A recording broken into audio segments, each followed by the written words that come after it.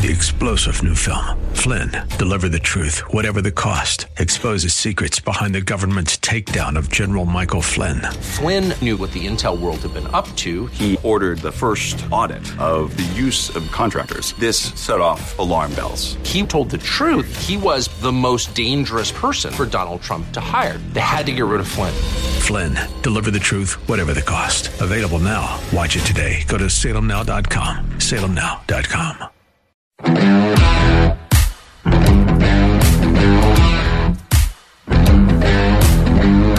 Forget the phones. Smartphones are everywhere now, but you don't have to be all that old to remember when, if you heard your phone ring, it meant, you were home.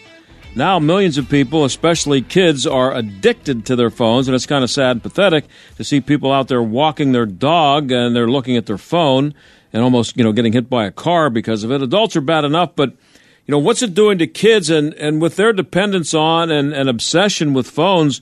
If schools were really interested in making sure that they get the most out of their education, wouldn't they tell them not to bring them to school? Isn't school a perfect opportunity to pry their faces away from those phones for 6 or 7 hours a day? Jeremy Adams at the Federalist has a story up that points out that France banned phones from schools in 2018. Italy did it last year, and the UK did it last week. And he points out that banning phones has led to higher test scores and that heavy phone use is connected to lower grade point averages. So why would that surprise anybody? I've been wondering for a while why schools ever considered allowing kids to have phones, and I've seen stories written about it where mothers say that they like to have the ability to communicate with their kid. They want their kid to be able to connect with them, which brings up the question, of course, how did the kiddies survive all those years without being able to call or text mommy during the school day? And isn't school supposed to be about a kid learning how to fend for himself a little bit, without being able to lean on mom for help or advice? Helping him grow up a little bit. How could anybody who's been paying attention for the last 10 years or so not believe that kids having smartphones on them 24 hours a day has been bad for them? Well, now maybe how many times in a restaurant, by the way, have you seen a family and the parents and the kids are all on their phones and not talking to each other? Those are the people who probably would object to being told that their kid should leave his cell phone at home. And the fact that the people running the schools don't have the guts to push back against the stupidity says a lot about what's wrong with the schools right now. Speaking of what's wrong with schools, when we come back, we're going to have Tyler O'Neill, the Daily Signal, here to talk about how school districts with DEI officers see worse Black and Hispanic learning loss and more secretive transgender policies. Another case of doing things that make you feel good but make things worse. And in our second half hour, guess which movie studio has done the best job of making sure that plenty of LGBTQ content gets into their movies? I'll let you think about it, and then we'll tell you. Stick around.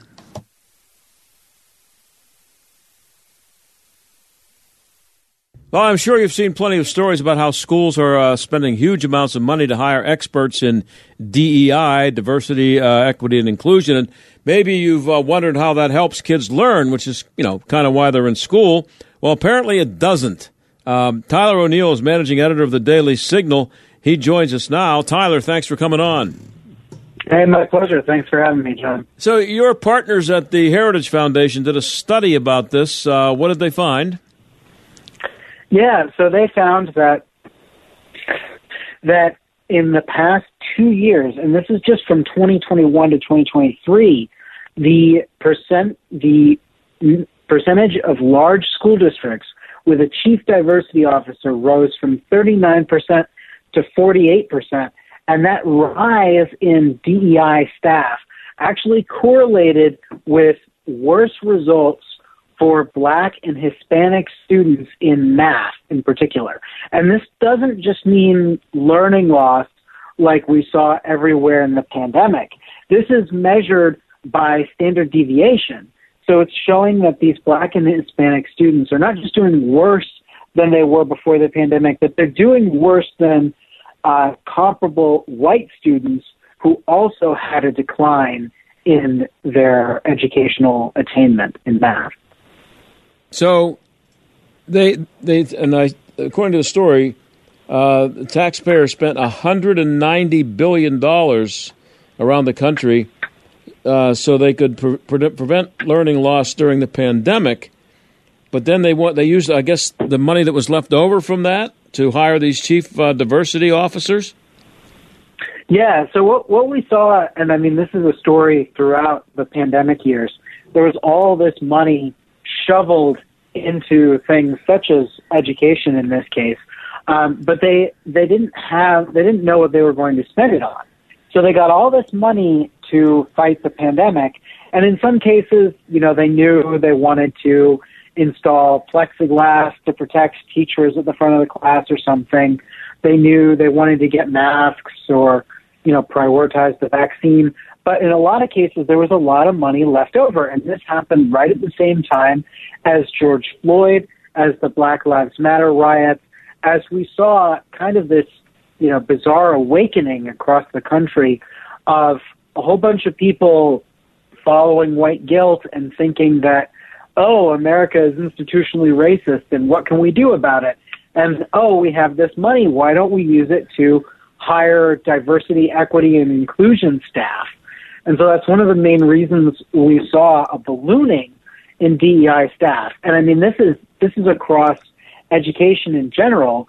We're talking here about elementary and secondary education, but we also saw, huge expansion in universities, which are pumping out people. They have this DEI bureaucracy, which essentially translates to the left's institutional priesthood in these schools that force these institutions to abide by the left's orthodoxy and then help the institutions produce good little foot soldiers from the students and change them into agents for leftist cultural change.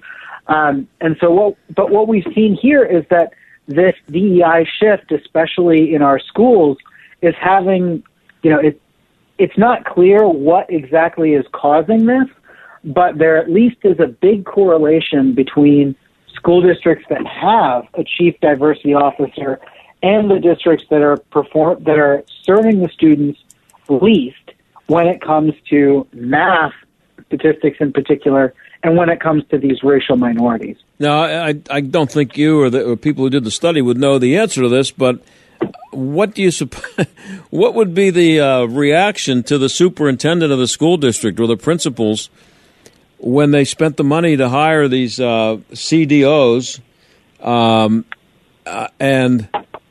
the year ends and they look and they say, hey, looks to me like the test scores and the grades for the black kids and the Hispanic kids went down. We made things worse. Do they ever admit to that when they throw gigantic amounts of money at something and then find out that it made us feel really good, but it made things worse? So if past is any prologue, I would expect them to say that these results are just more evidence of the institutional racism in America's schools and suggest that, this has nothing to do with their changes and everything to do with how horrible American society allegedly is. But, we'd have to ask them. Yeah. So these people who are hired to focus on diversity, equity, and inclusion, are they actually? Is it possible that they are actually that attempt to focus on that actually takes away from what they're supposed to be doing, which is teaching them how to read or do math? So they're actually it actually directly affects what they're trying to pour into these kids' brains.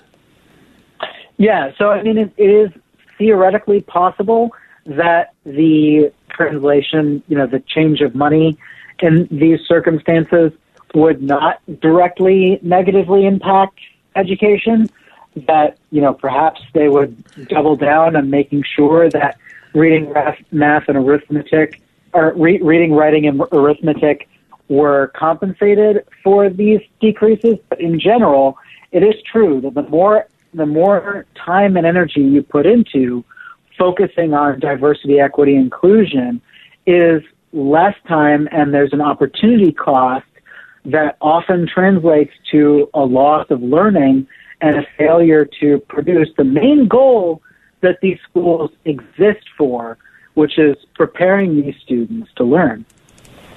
Yeah, and you see stories everywhere about how, just in general, the test scores around the country are down, and you just wonder the people who are running these schools, have they actually just lost focus on what they're supposed to be doing? That instead of teaching kids what you're supposed to be teaching them in school, they're indoctrinating them, which is the word that we hear and see all the time. That's what's going on. It's a focus on indoctrination rather than teaching. Well, and what we saw, what was very interesting about this study, that indoctrination piece, I think, is key because, Jay Green, the senior research fellow at Heritage's Center for Education Policy, who wrote the report, told me, he had this great quote. He's like, while chief diversity officers were academically counterproductive, they appear to have accomplished ideological goals. And by that, he's specifically mentioning an uptick in transgender policies. These are policies that direct schools to hide from parents so that parents are the last to know if their child claims at school to identify with a gender opposite their biological sex. So, if a kid comes out at school and says, oh, I'm transgender, but don't tell my parents, these schools are directed to keep a secret from parents and in some cases even lie to parents. These policies are directly correlated with the presence of a chief diversity officer in a school district. So whenever you see one of these DEI staff, you're likely to also see a policy that takes transgender secrets and keeps them from parents. And I'm just wondering, it's been a long time since I was in school, but I'm trying to imagine how they are able to infuse this into reading, writing, and arithmetic. Do you go into a room and does somebody come in and teach you what a racist country they're living in? Is it do they sneak it in there somehow? Is that what these people are experts at? Finding these people who you hear out there saying that math is racist. That is exactly what happens, and it's. You almost have to give them credit for the sly nature that they do this, but you have kids coming home with these questions, math questions that are usually like, okay, one train is going at this speed, one train is going at this speed. They have this distance to get to. Who's going to get there first? A basic question like that, they find a way to politicize it and fit it into their narrative. So they'll take a basic question that should be about trains and making it to their destinations and put in some quote-unquote anti-racist messaging, such as, Johnny is black and he has 2 apples, and Benny is white and he has 3 apples, and he steals 1 apple from Johnny, and American society supports him doing this. How many apples does he have? Yeah. Things like that. Yeah. And kids will come home with these questions, and parents will be flabbergasted because, of course, it has nothing to do with the subject matter in question. But this is the way that these apparent chicks push their ideology through education. Now, this insanity at the college level hasn't been around for all that long, but apparently, I guess I'm asking you, could this be that we are seeing the results of this stuff being taught to college students, and these are people who major in, I don't know, do you major in diversity and inclusion? I don't know, but they come out with this idea that their mission as a teacher is to do the stuff that you just described instead of teaching them that 2 + 2 is 4. That's who's more and more as we go along here. That's who's going to be running the schools. These idiots who've been indoctrinated.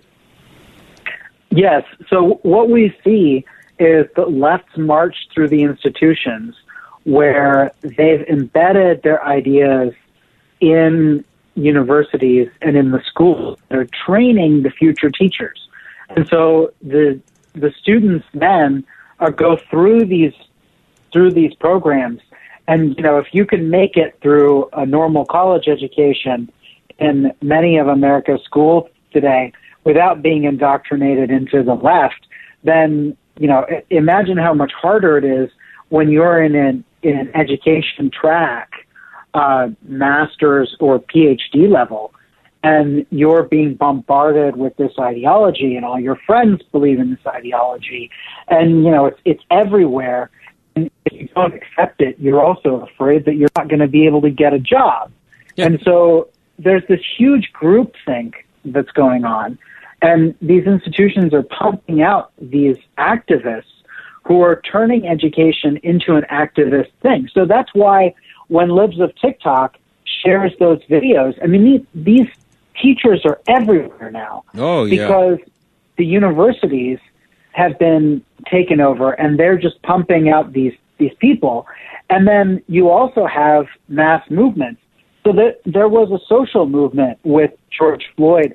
It wasn't just the Black Lives Matter rioters in the streets trashing buildings, stealing TVs, burning places to the ground. It was also a social movement where a lot of people suddenly thought, oh no, George Floyd proves that our society is racist. What can I do to solve it? And they find these limited ways. And there's a huge leftist organization, a huge network of leftist organizations out there that will push the narrative that America is inherently racist. And how can you fight back? Well, in everyday life, you can do X, Y, Z, and in your job, you can do X, Y, Z, and that often includes bringing this ideology into the classroom.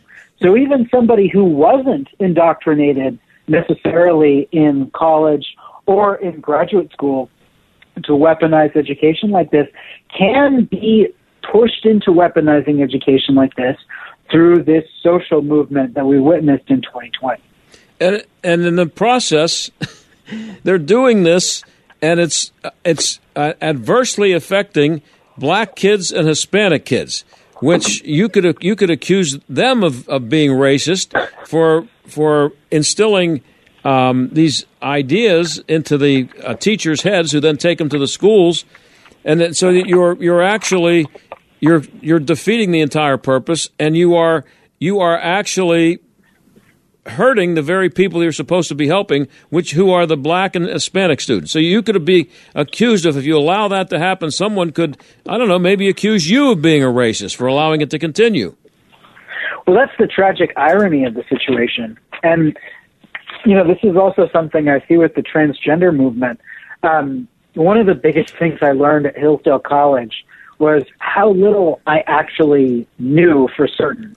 And you need to go through this period where you're challenged enough to actually question your own assumptions and really work from a skeptical standpoint and build things up.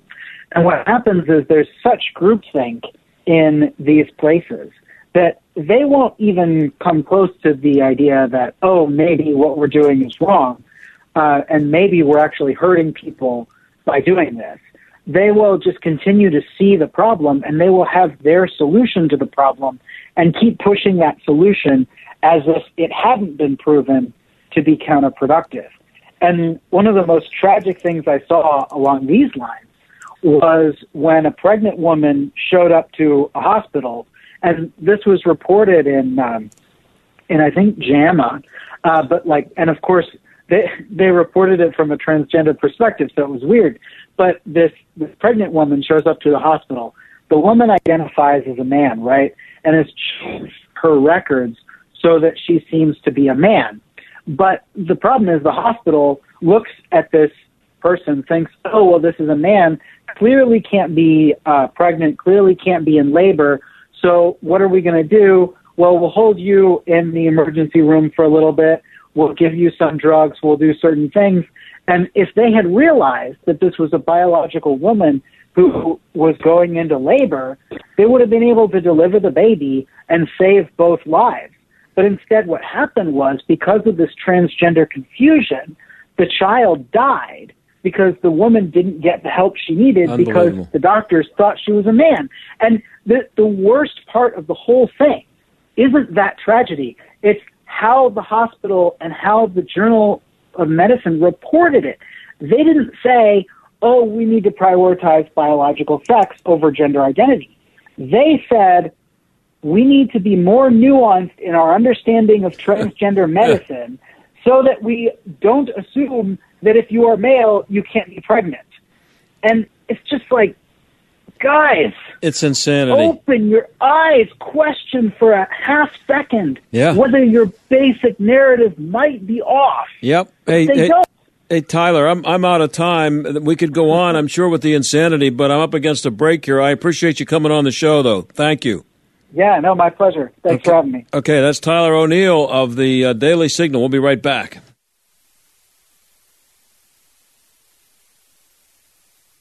Hey, remember when you could go to a movie and they really didn't care what the sexuality of the cartoon character was, or if it was a cartoon, or that stuff didn't come into play at all when you went to a movie, and it didn't have any bearing on how much you enjoyed or didn't enjoy it? Well, those days have been over for a long time. Christian Toto of HollywoodandToto.com is here, and he's a guy who covers the movies and critiques movies from a conservative perspective, and always good to have you on, Christian. Thanks for coming in. Oh, thanks for having me. So, I saw this story about LGBTQ content, and apparently the Gay and Lesbian Alliance Against Defamation, that's GLAAD, I think everybody's heard of that, they have something called the Studio Responsibility Index, which is kind of scary. And it tracks how much LGBTQ content movies studios have each year. And why am I not surprised that Disney wins the race this year? Yeah, no one is surprised, I would imagine, because that's been their focus, the company's focus, for a little while now. And that has gotten them into trouble in certain quarters for sure. That kind of programming has not helped them at the box office or even at the streaming level. Both Disney sides are suffering at the moment, but that is their prime directive at this point. And so that's why they got kudos from GLAAD, and that's a reason why the studio is not in as good a shape as it once was. And for some people who love the Disney brand and love the Disney movies, they won't be going back to Disney. And I don't think this is about hating people who are different or not enjoying diversity to a certain extent. But, these are kids' stories, and I think sexuality really often shouldn't even come into play. I mean, it should just be stories about friends and trouble and heroes and villains and things like that. And I don't think you need to go there. But Disney does, and it's their not-so-secret agenda, as an audio recording has revealed, and that's where you get the results you got from GLAAD. Yeah, 5 theatrical releases, and all 5 included LGBTQ characters. So that only happens if you are making sure that it happens, that you set out with the goal that, okay, when you look at a script and somebody brings in a script for a movie idea to a producer, they must be saying, well, wait a minute, where's the gay character? If it's not in there, that's what they're going to have to ask you. We can't do this movie without at least one gay character, can we? And I think what's important to note is that at the same time the representation is going up in this manner, you're seeing a lot of Disney flops. I mean, the studio has really suffered in the last couple of years. Movies like Lightyear and the recent Indiana Jones movie, even The Creator, which I believe is a Disney. I think Disney owns, is part of their studio empire. They're failing, and people aren't going to the movies. Now, there's not a direct cause and effect. Like if you make a movie and there's gay representation, it will fail at the box office. But what I've found as someone who follows the scene and reviews movies and TV shows and covers this, is that often when there's a push for diversity, an aggressive push in that arena, sometimes the artistic value drops. And I think just because the focus is different. You should be focusing on making the best story possible. And along the way, if there are gay actors or people of color who are who represent the story and can bring something special to the presentation, then that's wonderful. Go for it. But I think when the focus is on diversity, when it's on woke, that sometimes the storytelling suffers, and I think that's an interesting phenomenon. Yeah, and just in case you were wondering, here's the criteria that GLAAD uses, some of it anyway. The film and this is how you get your grade, and this is how Disney won the contest, if that's what it was. The film contains a character that is identifiably lesbian, gay, bisexual, transgender, and/or queer. Now, I still am a little confused about what queer is as opposed to gay, and I'm not going to spend 5 seconds trying to figure it out. But could you imagine sitting at a movie and some kid 12 years old, 10 years old, that he's going to even notice whether somebody is either gay or queer? It's just such insanity, Christian. Just leave it alone. Let's do the movie. Yeah, and we think about the movies. I think about the movies of my childhood, like Star Wars, and there was a romance there with Han and Leia for sure. But the vast universe of characters, I didn't know what their sexuality was. I didn't know didn't care, didn't matter, didn't factor into the story. It wasn't about that. So I think that's part of it too. I mean, why do we need to make it so ever present? And I think another thing that these measures reveal is that they don't happen in a vacuum. We're seeing a lot of diversity box checking within the Hollywood ecosystem. Now, if you want to, be up for Best Picture, you've got to meet certain criteria or you can't. So, these things don't happen in a vacuum where it's not just them saying, okay, we've made progress or there's been a difference or there's been an increase in diversity. And, those are all cultural markers and we can have those discussions and conversations. That's fine. But there's this implied do better, or something will change. And that's a little creepy to me. Yeah, we've talked about that here when you've been on the show. As for this coming Academy Awards, which will be awarded in February or March, whatever it is, the movies that will be nominated, they have to have certain. Are they going to be required to have an LGBTQ element in there somewhere to be considered, or is it more race than it is gender and sexual orientation? It's a yes and a no answer because there are several different measurements that they have to come up with. So if they don't have enough diversity on the screen in the story, then perhaps you need it behind the scenes where the cast and the crew measure up to those standards. So there are different ways to get included in the Best Picture arena. So it isn't just that there's a gay character on screen. It could be there's no gay characters on screen, but your crew is 50% people from diverse backgrounds or minorities or whatever phrasing that they use, which is often clunky, and I can't remember word for word. But so, yeah, you have to kind of jump through specific hoops. And to me, the bottom line, and one of the few people who's actually spoken out against this is Richard Dreyfuss, is it's art. And listen, there's commerce involved. I get that. It's movies. Yeah. They have to make money. But at the end of the day, they are telling stories. And what if you've got a story in a specific community that doesn't reflect diversity? And what if the actors and the directors don't specifically reflect diversity in the way that they need to? And by the way, if we're going to do the whole diversity dance, how about conservatives and Christians who are obviously mistreated or ignored or attacked or given short shrift within Hollywood? Don't they count? I mean, they are punished directly by this industry. Why don't they pass the test? Why can't they be included in all these check boxes? But they're not. That's interesting. That's another conversation too. We're talking to Christian Toto of HollywoodandToto.com. Yeah, I guess it would, if I were working or wanting to work in the movie industry, and I'm out in Hollywood and I'm applying for a job, nobody knows I'm gay unless I tell them. And so why wouldn't I walk in there and say, yeah, just by the way, I'm gay? Because that just increased my chance of getting a job because they have to have there's a quota. Yeah, but conversely, if I'm a young actor or actress, I'm moving to Hollywood, I've studied, I think I've got the goods, I could give a great performance. I'm going to go look at my social media feed and think, well, do I have any messages or opinions that are not shared by my Hollywood peers? Because I might just go erase those tweets or those Instagram posts because I don't want to get in trouble. Mm-hmm. And I've actually heard stories where casting directors will scour through those social media backgrounds. You think it's hard getting a job as is in Hollywood, and it's brutal. The competition is fierce. Mm-hmm. Imagine you are right of center or you're pro-life and you're looking for a gig. Well, heaven help you if that casting director looks over your posts and says, oh, my gosh, I don't know. I think this person's out, because you know that's happening. Yeah, and here's the interesting thing.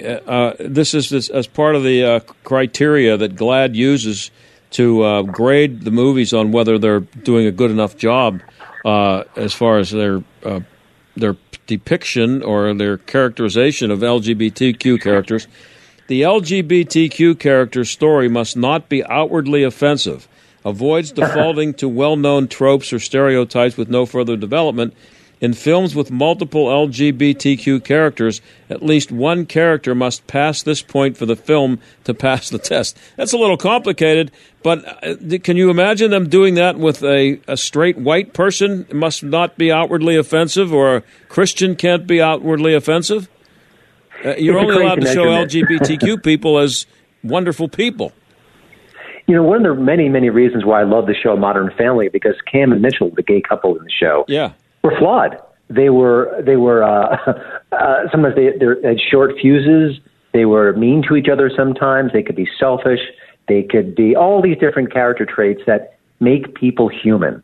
And I thought they were well-rounded, and I thought they were real and obviously very funny. And they just came off as genuine characters that made the show richer and brighter. Yeah, and that's what you don't get that if you have to kind of, what if the person's being offensive, or what if the person's being stereotypical? Because I think it was Mitch on the show. I'm always going to get their names confused. The heavyset fellow, played by Eric Stonestreet. Yeah. He would be screaming and he'd be mincing at times. That's offensive. That's a stereotype, isn't it? Should we shut that down? Yeah. I don't know. No. What's the movie with Robin? Is it Robin Williams? Birdcage. Yeah. Would that be offensive now? That was a pretty popular movie and did well, and the critics loved it. Yeah, it may very well be. I mean, that's why this whole woke situation gets under my skin, because I want storytellers to tell stories, to tell what's from their heart, to be freed from shackles, and not worry about, who am I offending now with this particular character or the story arc. And if you have all these different guidelines, officially or unofficially, in place, you can't do that. You can't go there, and it makes for worse stories. And I think it's one of the reasons why there haven't been so many great films in recent years, because you got to be careful what you do, what you say, and what you write. Yeah, we're talking to Christian Toto of HollywoodandToto.com.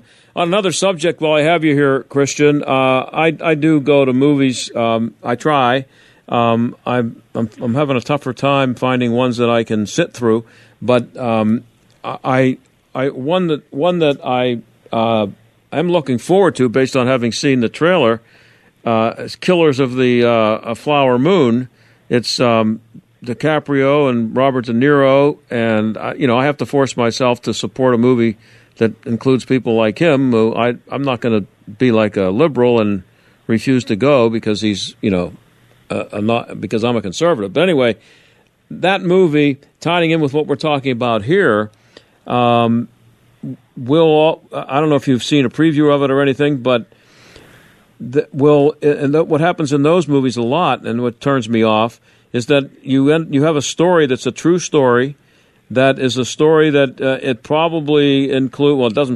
definitely includes white people being very bad to people of color, but it's the level to which that they exaggerate the two.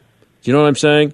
Like, is every person in this movie, every white person in this movie, going to be evil, and every Native American going to be a saint? Because that happens a lot. Yeah, I know what you're saying. I understand that, and the fear is real, but is Martin Scorsese, who's one of our best directors. Okay. And hopefully he can stay above the fray and not push his story in that obvious, predictable direction. I have to hope that he is able to do so, that he has the power to do so, and also the will to do so, to tell a more complex story and not fall prey to the current storylines that we must adhere to at times. So my fingers are crossed. I'm seeing it next week. It comes out later this month. And, he's one of our best. So if he can't do it, I think we're in trouble. If he starts going woke in that direction, then I think that the Hollywood capture has been complete. But I'm still thinking he's going to deliver, if not a great story, at least a very good one, because his track record is so spectacular. Well, the trailers look spectacular, and it's Killers of the Flower Moon, the Osage Murders, and the Birth of the FBI, and it involves the Indians on Native Americans on land that were moved to really ugly land in Oklahoma that they figured that they could give them the land because nobody really wanted it until they found oil in there. And then there was all kinds of money, and then bad things started to happen. That's what the story's about for people who don't know. But, it's the kind of movie that, I don't know how you do this, but if it's an historical movie that claims to be based on or is a true story, I don't look up any of the information to find how true it is to the true story because I don't want it to ruin the movie for me. I wait till after the fact. I think that's Absolutely, I'm the same way. You don't want to spoil things, and then you're even more curious to see how true they stay to the narrative and how much creative license there was happening, within the film. But listen, these are stories, and they do have that license. And if they think it's going to make a better story by twisting this here or there, while keeping hopefully the integrity of what happened, so that's been acceptable, and it's what we've watched for years and decades. So. It's one of the few movies I'm really looking forward to. So I hope it lives up to its potential. I got 30 seconds left. What's the best movie out there right now for people to go to see? Oh gosh, it's been kind of a quiet time for movies of late. This is a bit of a slowdown, but we are starting to see some bigger names. The Exorcist Believer comes out this weekend, and I thought it started very well and got very weak at the end. I thought The Creator was interesting with great visual effects and lots of meaty ideas, but it too fell prey to a rough third act. And also there's an anti-human element, which I can't say much more about, but I found that rather dispiriting. So nothing's rushing to mind as far as something you could see on the big screen right now, but hopefully new entries will fix that in the weeks to come. Well, always good to have you on. I'm sure we'll talk about. I'm going to be looking forward to talk to you about this the Scorsese movie coming out, and I appreciate you coming on as usual, Christian. Thank you. Okay, that's Christian Toto. HollywoodInToto.com.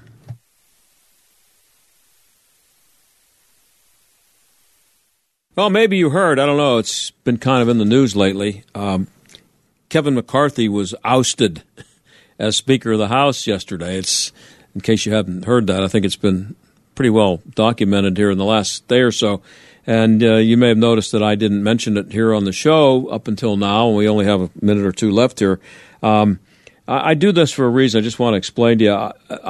It's obviously a big story, and I just got finished talking to Christian Toto about movies. It's not that important compared to Speaker of the House being yanked, but I do it. I purposely could have had people on to talk about Kevin McCarthy and what it means and what the Republicans have to do. And believe me, I've been reading all the stuff and watching it, and I'm pretty well informed about what's going on. But just so you know, I think that you're going to be hearing that stuff all day long on this station because of what the Salem Network does, and I don't think that's a bad thing. That's good. They do a great job covering this stuff.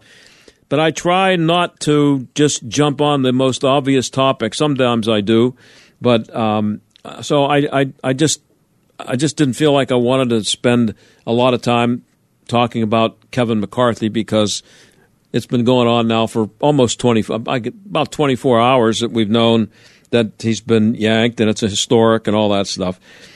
And the other side of that is I'm getting the feeling that I'm not supposed to like Matt Gaetz if I'm a conservative, and I kind of like him. Sorry, I kind of like what he's been saying, and I'm just my initial reaction to this could be wrong. When eight people in the House decided to do this, I give them some credit for having the guts. They all knew, especially Gaetz. He knew what kind of criticism that he was going to take. So I'm leaning on the side of the small minority of people who are finally pushing back and saying what most people in the country, most conservatives and Republicans, have been saying for a long time. Quit spending money. Fix it. That's what he's saying, and he had the guts to say it. So, sorry, I kind of like Matt Gaetz. I'll talk to you tomorrow. 3-star General Michael J. Flynn, head of the Pentagon Intelligence Agency, knew all the government's dirty secrets. He was one of the most respected generals in the military. Flynn knew what the intel world had been up to. He understood its funding. He ordered the first audit of the use of contractors. This set off alarm bells. The explosive new documentary, Flynn, Deliver the Truth, Whatever the Cost, uncovers the facts behind this scandal. Flynn told the truth. He was the most dangerous person for Donald Trump to hire. I find out the worst enemy that I'm going to face in my life is right here in America. They took my assessment and they wanted me to change it. And I was like, I'm not changing it. They had to get rid of Flynn. With in-depth interviews, archival footage, and never-before-seen personal records of the man behind the headlines. I just felt like I was drowning. Flynn, Deliver the Truth, Whatever the Cost. Available now. Watch it today. Go to salemnow.com. salemnow.com.